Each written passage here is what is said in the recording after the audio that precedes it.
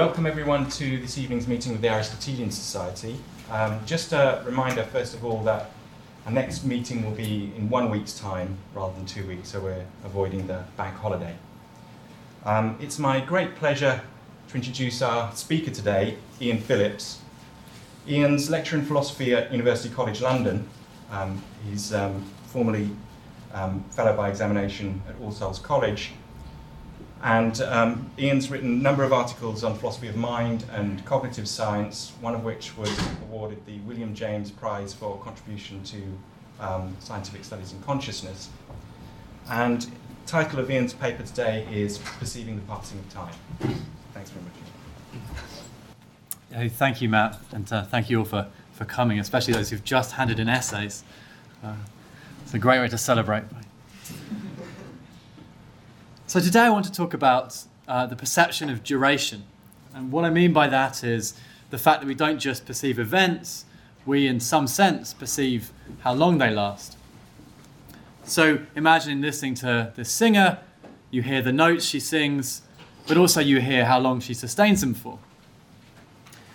And what I want to do today is to first introduce what I think is a very intuitive idea we might have about the structure of temporal awareness in general, and duration perception in particular, and then consider a challenge that intuitive picture faces. So the first thing I'll do is introduce the challenge, the picture, the naive view I'm going to call it, and then I'll introduce the challenge it faces, which arises from cases where our perception of duration is dramatically distorted, particularly cases of trauma. And what I'm going to suggest is that the challenge only really bites against the naive view on a certain assumption about the way in which we perceive duration. So I'm going to suggest the naive view can respond to the challenge by rejecting that assumption. And what I'm going to do for most of the rest of the paper is develop an alternative picture of the way in which we perceive duration. And I'll argue that on that alternative picture we can explain what's going on in the dramatic distortions of perceived duration in these cases of trauma, and I'll also suggest some empirical connections that we might make with that picture. Okay, so what's the naive view? Well, it has two components, and the first component of the view is just the claim we began with, the claim that we are perceptually aware of the durations of events in our environment. As John Foster nicely puts it, duration and change through time seem to be presented to us with the same phenomenal immediacy as homogeneity and variation of colour. Now, it's commonly observed that time perception is a special case of perception. So if you're seeing your red round tomato or listening to a loud, high-pitched sound, there's no inclination to think that your experience itself in those cases is red and round or loud and high-pitched. Experience itself, at least in its subjective aspect, doesn't have shape and colour properties, isn't itself something that has a pitch or volume. But experience does manifestly have temporal properties. It consists in events or processes which occur before and after one another and persist through time for certain durations.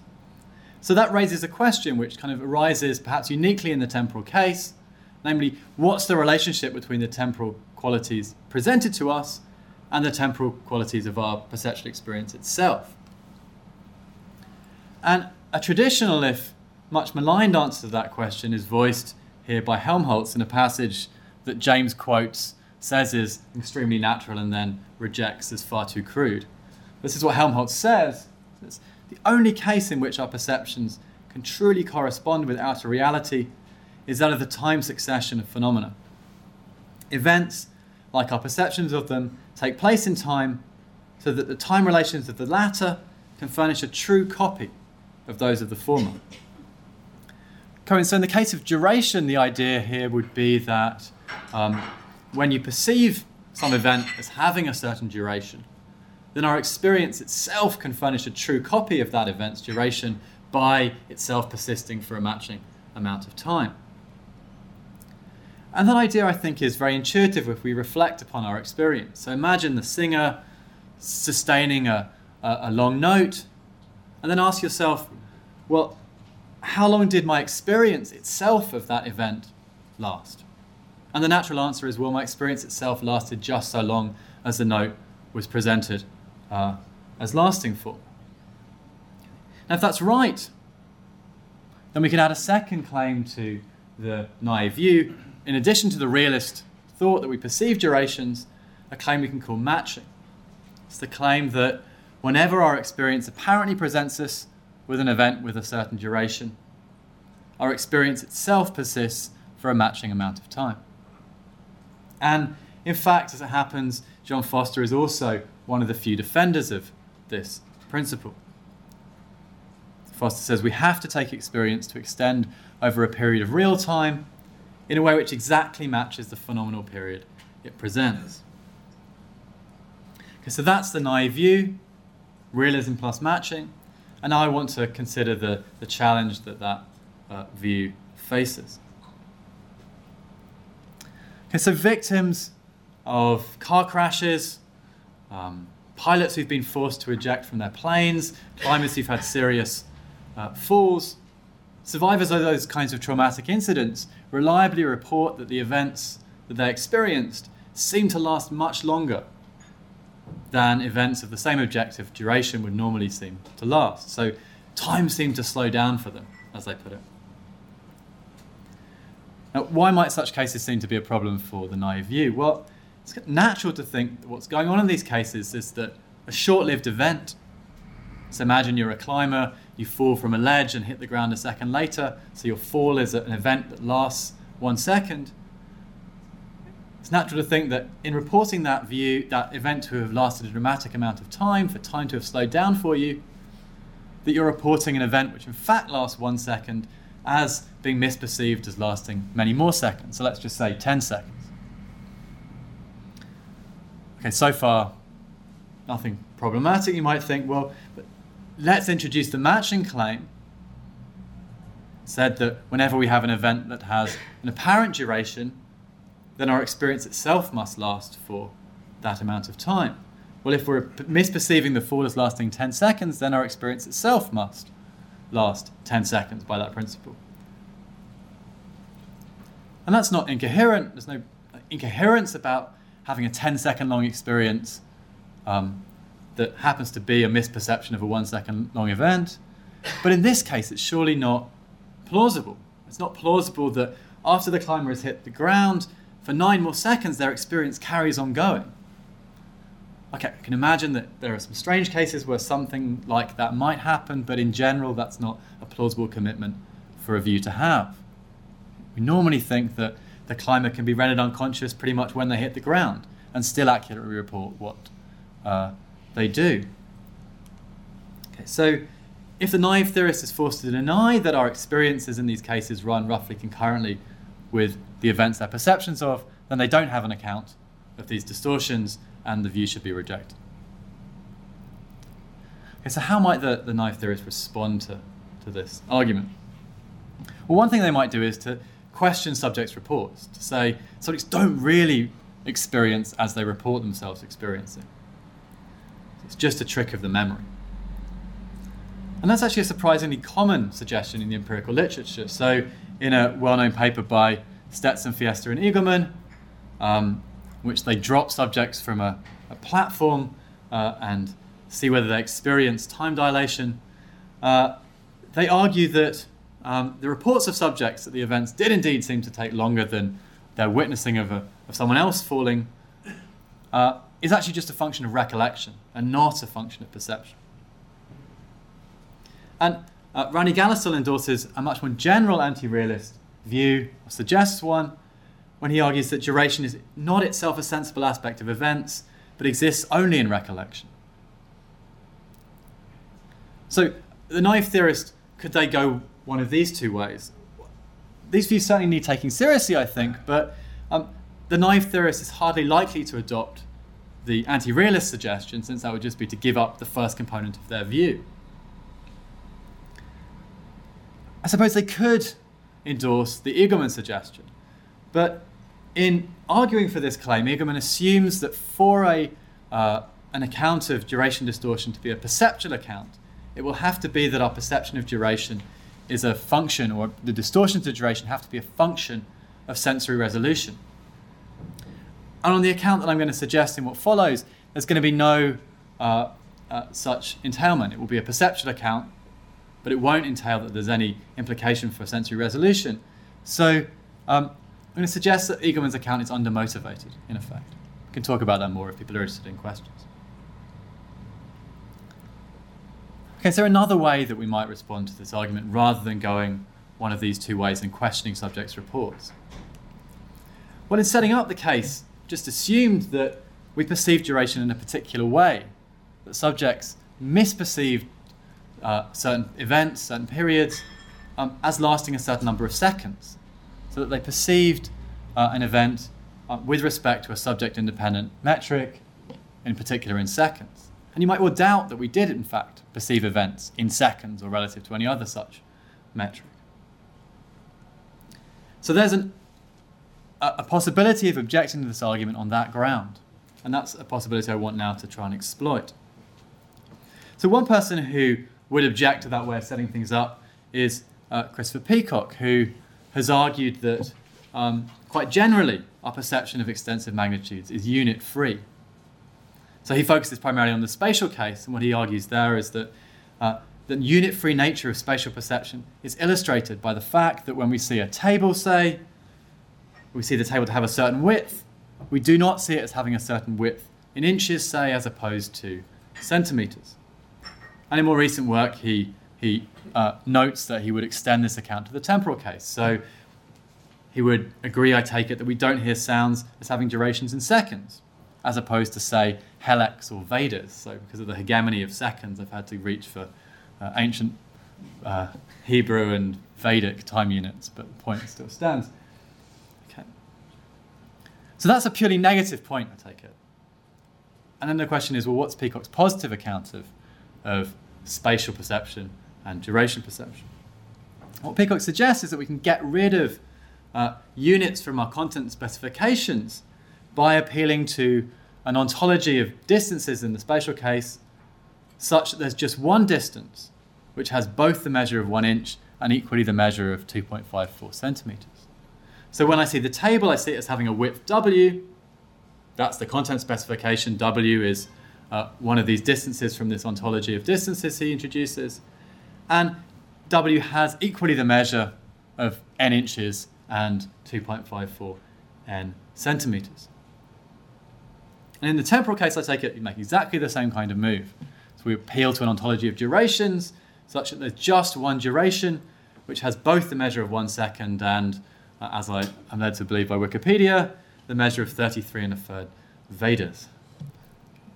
So the climber's fall is going to be experienced as having a duration d from this introduced ontology, which equally has the measure 10 seconds or 333 1/3 Vedas. Is this going to help? Is this positive proposal going to help the naive theorist? Well, I think pretty clearly not. Okay, so for Peacock, perception remains absolute. The climber's experience represents his or her fall as having a duration d, and therefore in a unit-free way. No units are mentioned in the canonical specification of the content, but d still has the measure 10 seconds. So when you apply the matching hypothesis, presumably the matching thesis is going to tell us that our experience itself has to last for a duration d, and that has the measure 10 seconds, and so all the same implausible consequences still follow. So it won't do just to deny that we perceive durations in seconds or relative to any other such unit. We need an alternative positive proposal to the one that Peacock is giving us here. And that's what I want to try and develop in the rest of the paper. So the most kind of austere or minimal account we might give of the content of our temporal awareness, or awareness of duration, would hold that we're only ever aware of the ratios of durations of perceived events. So we're only aware of relative durations. And in the very simplest cases, I take it, those would be the durations of presently perceived stimuli. So we might hear two sounds as having the very same duration, as running concurrently. We might see in quick succession two flashes, one that we can see as visibly lasting twice as long as the other. And then there's scope for extending the particular approach here. So we might think there's a question about how far in time can two events be separated such that we can be genuinely said to perceive their relative duration of one against the other.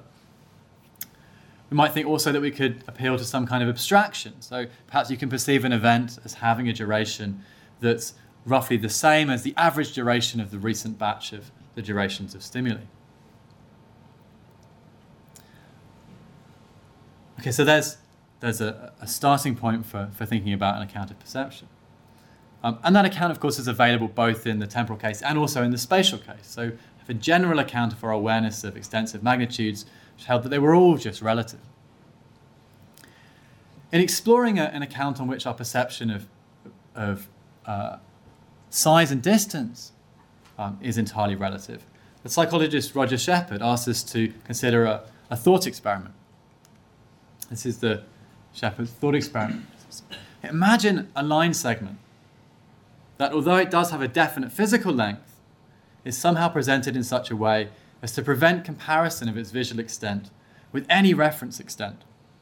So it's just a lone line segment presented entirely in the absence of any comparison.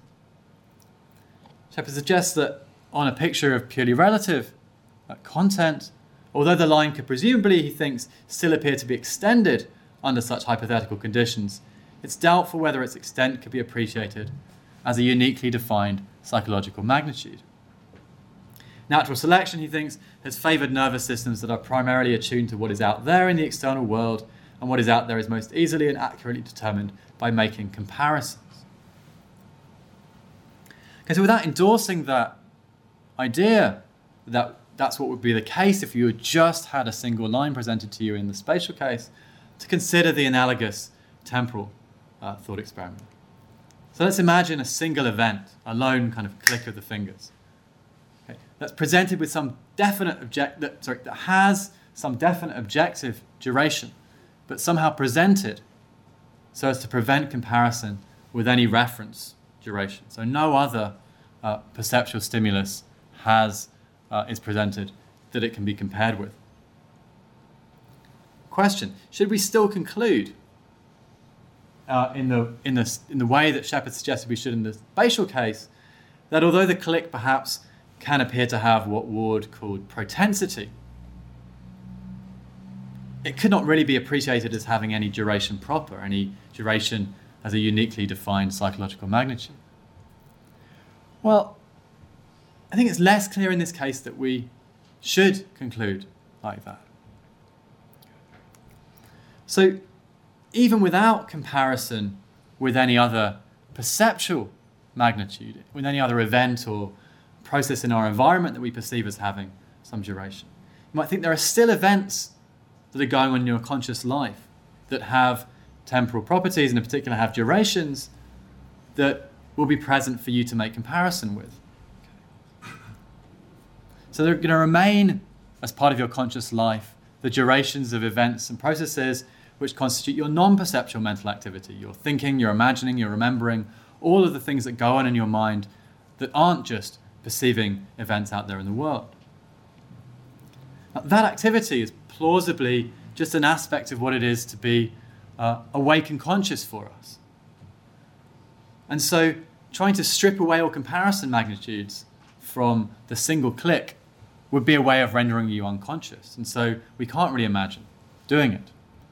In other words, part of the condition of waking consciousness for us is that there are available comparisons to the lone click out there. Okay. So that suggests we can extend our kind of austere minimal account of the relative content of duration perception by adding to the claim that we're aware of the ratios of durations of perceived events, that we're also aware of the ratios of durations of perceived events to events or processes in our stream of non-perceptual consciousness. And the question I want to ask is whether this extended account has enough resources in it to offer some insight into the time distortions of trauma. Can it account for those cases? Can it explain what might be going on in them? And so offer a serious conception of duration awareness that would fit with the naive view and resist the challenge. To begin that task, I want to turn to the anecdotal reports that subjects make who've come through these traumatic events. So in a well-known paper by Noyes and Cletty from the 70s, they interviewed a large number of subjects who'd been through traumatic events of one kind or another, mainly car crashes, but also various other kinds of trauma. And of the subjects they interviewed who said that they believed at the time they were about to die, so the ones who'd been through the most extreme trauma, 78% of them reported alteration in the passage of time, almost without any exception, a slowing down of time. So the events seemed to take place over a very long period. Intriguingly, 68% of the same subject group reported an increase in the speed of their thoughts during the traumatic events. So you immediately see there's this interesting correlation between time slowing down and thoughts speeding up. And that correlation comes out really dramatically when you turn to the subject reports themselves. So here are a selection. Just read them out. So each of these subjects has been through a car crash or something like that. One subject. As the time in which everything happening seemed to slow down, my thoughts speeded up.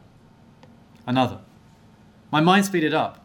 Time seemed drawn out. It seemed like 5 minutes before the car came to a stop when, in reality, it was only a matter of a few seconds. My mind was working rapidly and reviewed information from driver's education that might bear on what I should do to save myself. A third subject. My thinking processes increased at an incredible rapid rate, so that my movements in relation to them seemed extremely slow. And finally, a subject who's kind of reporting the cliche of one's life flashing before one's eyes. I started seeing good and bad things in my life, scenes that flashed rapidly before my eyes, like lantern slides shown in rapid succession. From the moment I saw the accident about to happen, it seemed like I waited forever for the impact. Yes, in each of these cases, more or less explicitly, a real connection is being drawn between the speeding up of mental processes and time slowing down, or the events in one's environment seeming to slow down. This suggests a natural hypothesis, namely that we perceive environmental durations, the durations of events in our environment, in part relative to our non-perceptual mental activity, to our thinking, to our imagining, to our remembering, and so forth. So why does time seem to slow down? Well, it seems to slow down because an unusually large amount of that activity is occurring in a given period, such that the events, when measured with respect to that amount of activity, seem to take place over a long period. So let me now explain how that account can meet the challenge, that bare bones account can meet the challenge that the naive view faces. So what we have in a traumatic incident like the rock climber's fall, right, is a 1 second event, the fall from the ledge. And that event is being perceived as unfolding over a period in which a great deal of mental activity is occurring. Much more activity than would normally occur during a 1 second period. So that's why the fall is reported as lasting a long time, or as seeming drawn out, because so much is going on in the mind of the faller. So how does a matching hypothesis, the matching thesis, connect to the content of our experience in this case? Well, if the fall is perceived as taking place over a period of time in which there's a great deal of mental activity taking place, then the experience itself, you must be aware of it as taking place over a period of time in which a great deal of mental activity is taking place. But that's, of course, quite consistent with the event in fact taking place over just 1 second, so long as it's a second during which a great deal of mental activity takes place. But that's just exactly what's going on in these cases. That's what's causing, underlying the distortion of time, according to this picture. Okay, so there's no obvious implausibility or bullet for the naive picture to bite.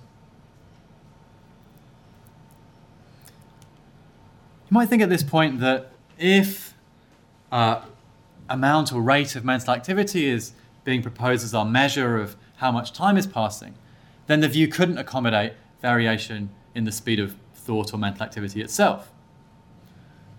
If that's our measure, how could it itself seem to vary?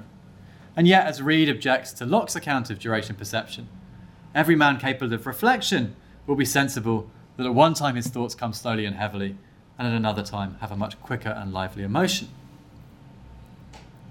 I think it's important to see that this isn't an objection to the present account. The present account isn't saying that mental activity is our only measure of the passage of time or of duration.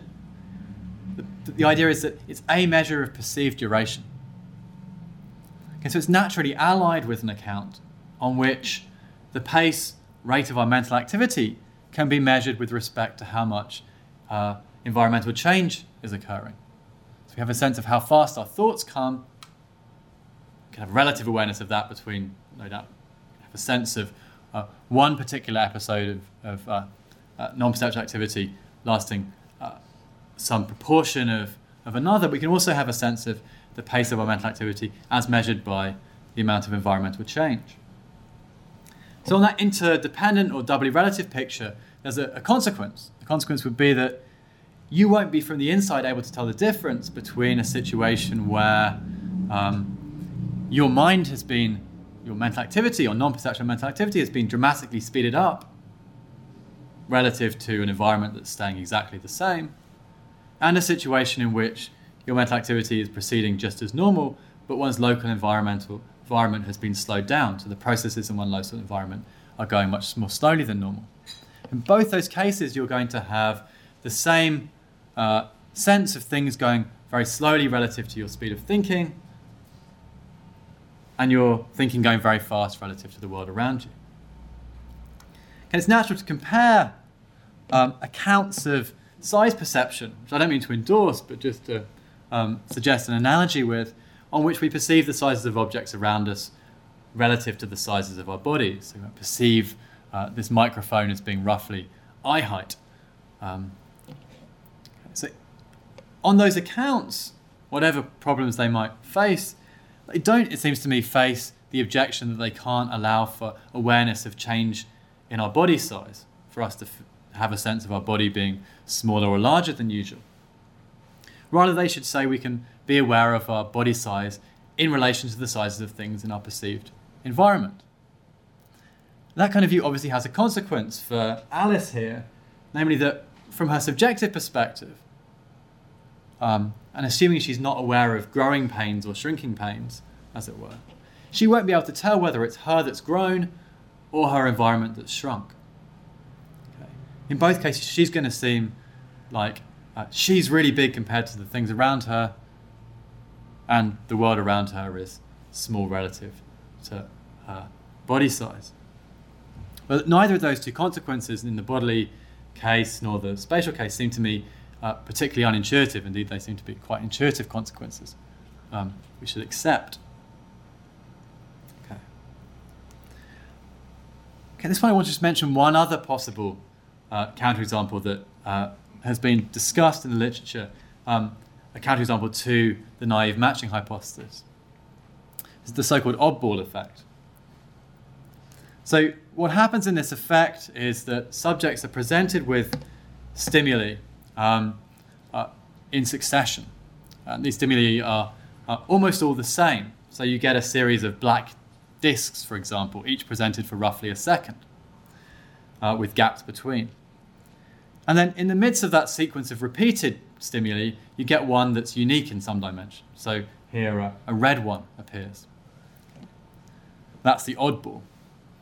And the standard finding is that in order for subjects to perceive the oddball as having the same subjective duration as the adjacent stimuli, it in fact needs to be presented only for a proportion of the length of the ones around it. So, for example, an 800 millisecond red disk will be perceived as having the same duration as black disks, which are each presented for just over a second. Now, the authors of the original paper on this effect think of this in terms of subjective temporal expansion. Suggest that whenever an observer has to detect and respond to an oddball stimulus like a red disk here, there will be subjective temporal expansion. Somehow the oddball will be perceived as lasting longer than it in fact is. And picking up on that suggestion, Jeff Lee has argued that these cases provide potential counterexamples to a claim which is effectively the naive matching claim I've articulated. It suggests they provide counterexamples provided that the dilation of subjective duration of the oddball is not accompanied by a corresponding dilation of the objective duration of the experience. And Lee suggests it would be very strange to hold that it must be the case that the subject's experience of the oddball is objectively longer than her experience of the other stimuli.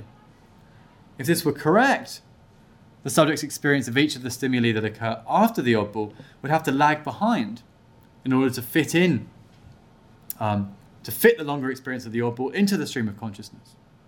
With enough oddballs, Lee suggests, we could make each experience lag behind its stimulus any amount we chose. Okay, that's last point maybe somewhat questionable, given if we have too many, they won't be odd anymore, but the basic thought is clear. So how can we respond to this objection?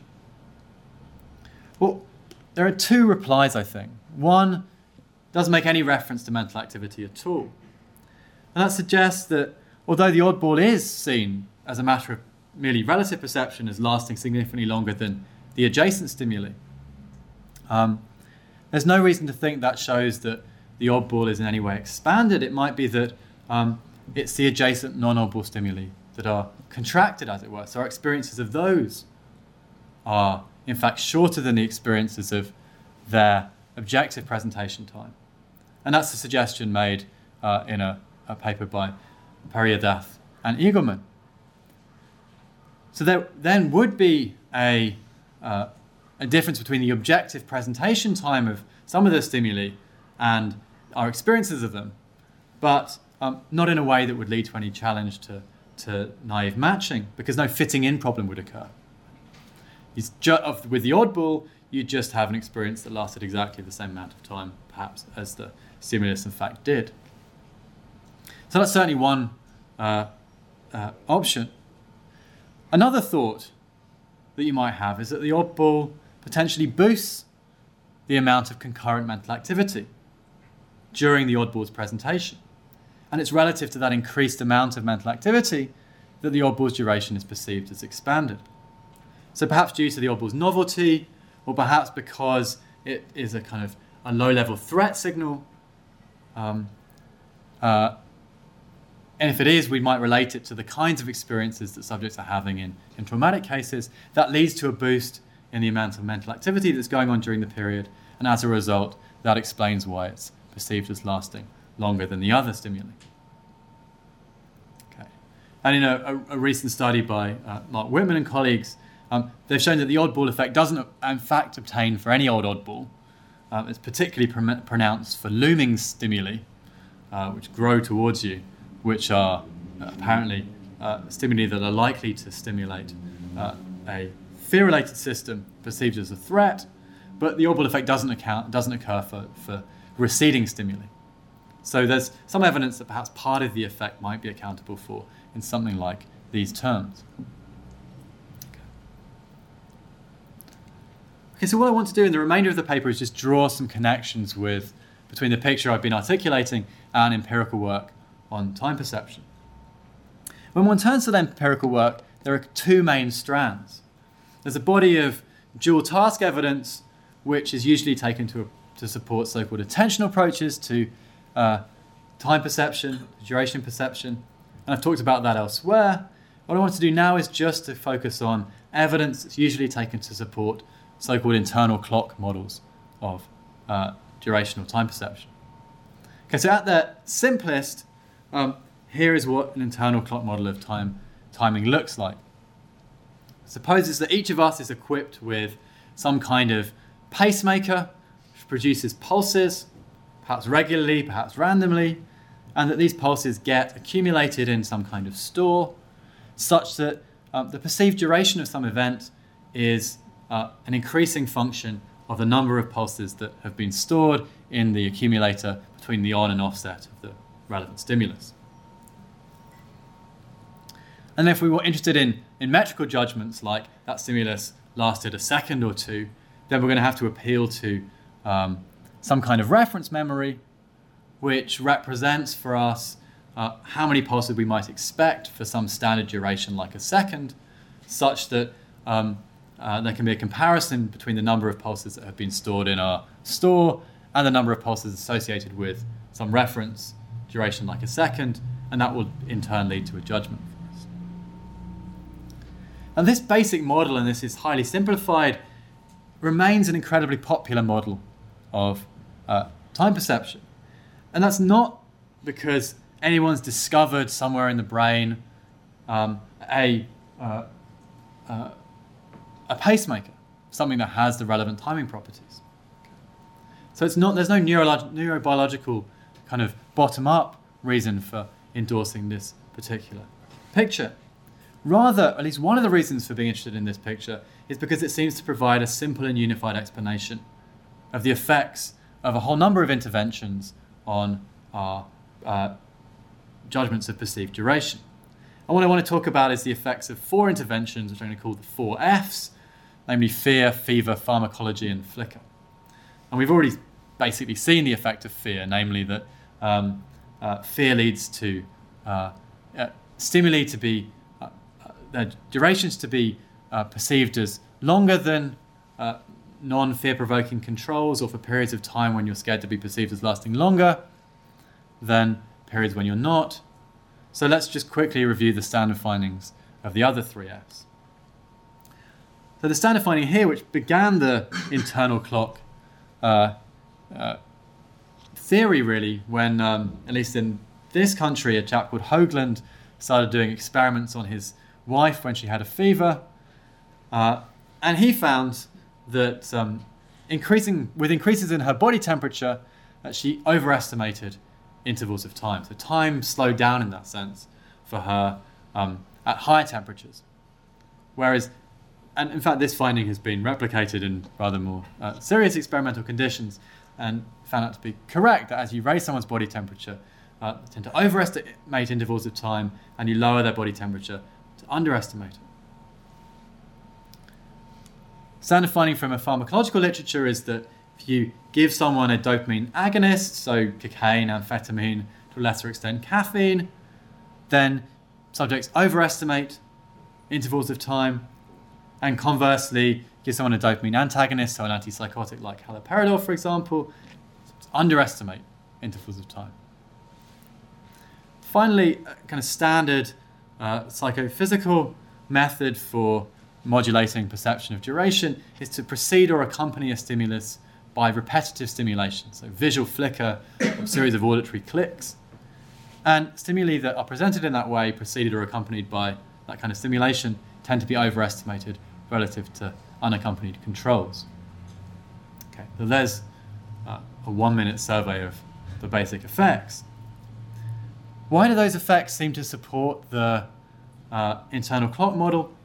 Well, at its simplest, because they can all be understood as modulations of the rate of the pacemaker. So each of these interventions, what it's doing is changing the rate of the pacemaker, heating someone up, giving them a dopamine agonist, presenting them with repetitive stimulation. It's causing the pacemaker to tick faster, and therefore more pulses to be accumulated during the relevant period or event, and so that period or event to be perceived as lasting longer. Now, what I want to just ask is whether there's any possibility that the kind of ideas about mental activity being a measure for us of perceived duration might throw some light on what's going on in these cases. So provide an alternative way of thinking, a mentalistic way of thinking about what's going on in these cases.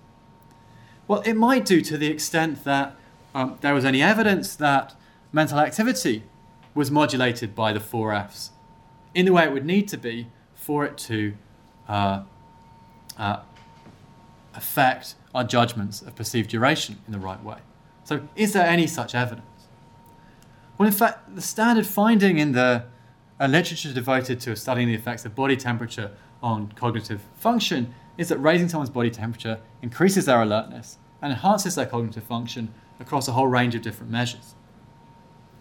measures working memory, subjective alertness, visual attention, reaction time, and so forth.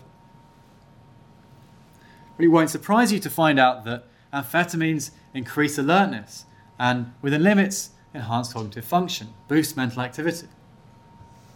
And conversely, antipsychotics, after all that's why they're antipsychotics, reduce alertness. They blunt cognition, as one psychopharmacology text put it.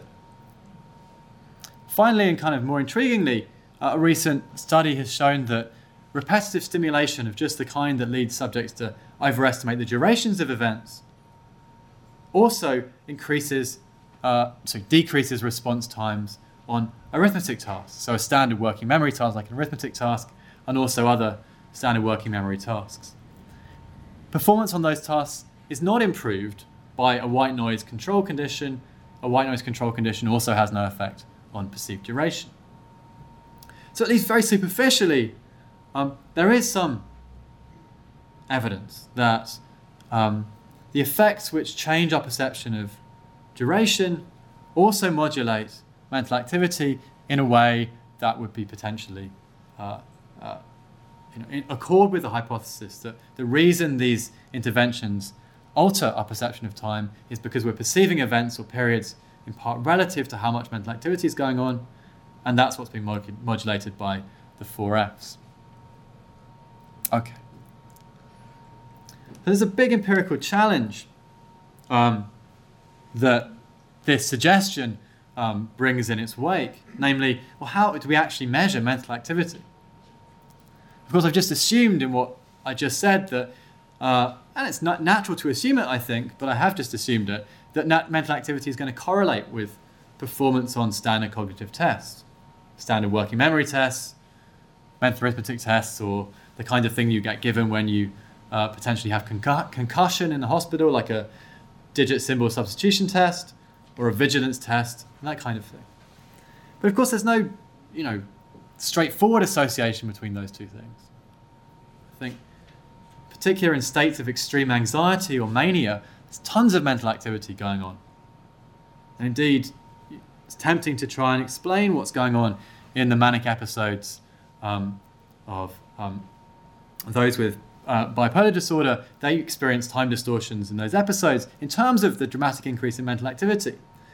But implausible to think that in those states of extreme anxiety or mania, you're going to do really, really well on working memory tests or tests of cognitive function. Precisely the opposite, probably. So there's certainly no straightforward association.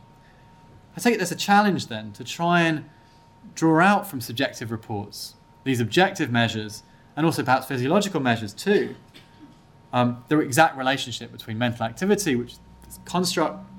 Surely we have to acknowledge there is such a thing as non-perceptual mental activity, and we're just going to measure it and its relation to duration perception. Okay, the last thing I want to say is just to kind of advertise this project by suggesting the way it might have some explanatory merit over at least a traditional way of thinking about an internal clock picture. It's very common to find people saying that time expansion or subjective temporal expansion is adaptive in some way. So discussing an experiment where subjects are wheeled towards a precipice, a stairwell in fact, on a kind of little contraption, and then wheeled away from it, and they have to hold down a button for what they think of as 5 seconds, going towards and going away. And the finding is that being wheeled towards the precipice, which take it as the scarier condition, subjects perceive that time as a greater period than when going away, when they're relieved, at least to some extent. And discussing that finding, Hancock and Weaver comment, phenomenologically, time slowed down in the stressful precipice condition. This represents an adaptive and appropriate response. And thinking within the internal clock tradition, a similar idea is suggested in a recent paper by Troivolet and Gill. Say, when a subject is confronted with a threatening event, the internal clock runs faster under the influence of dopamine, and the preparation for action is quicker. By modifying the perception of time, the internal clock ensures the survival of the organism in urgent situations. So here's the picture they seem to be suggesting. That threat or fear leads to a spike in dopamine, the internal clock rate shoots up. That's the basis of just subjective temporal expansion, and that's said to lead to the subject being more able to quickly prepare for action. So as one neurophilosophy blog summarized the idea, an illusion of time dilation facilitates an effective escape. But if you think about it for not very long, that's in fact a really baffling story. Right? So if you're a caveman or woman on the veldt and you see your saber-toothed tiger suddenly on the horizon and suddenly get scared, you've detected this threat stimulus, and then everything seems to slow down and the tiger seems to be running more slowly. How does that help you?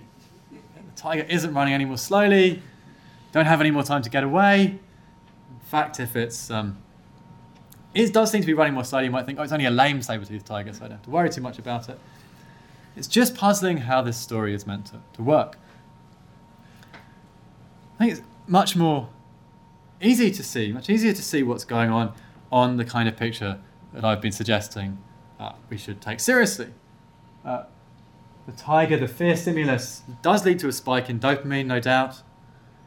What that does is speed up our mental activity dramatically.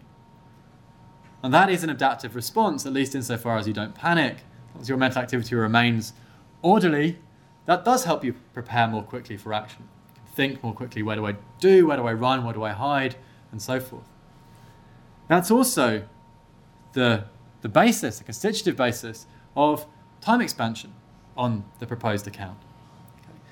In that sense, although only in that sense, time expansion is an adaptive response because its basis is an adaptive response to threat. Okay, so that seems to me, no doubt there are other ways we could think about what's going on in these situations, but an explanatory benefit that we get from this kind of account. Okay, so let me just conclude. So I started off by arguing that the naive view of duration faced a certain threat from the duration distortions encountered in trauma, and argued that the view wouldn't be threatened if we didn't perceive duration absolutely, but rather only in a relative sense.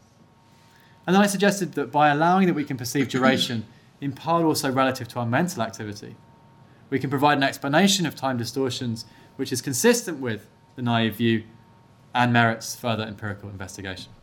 Okay. Thank you for your time.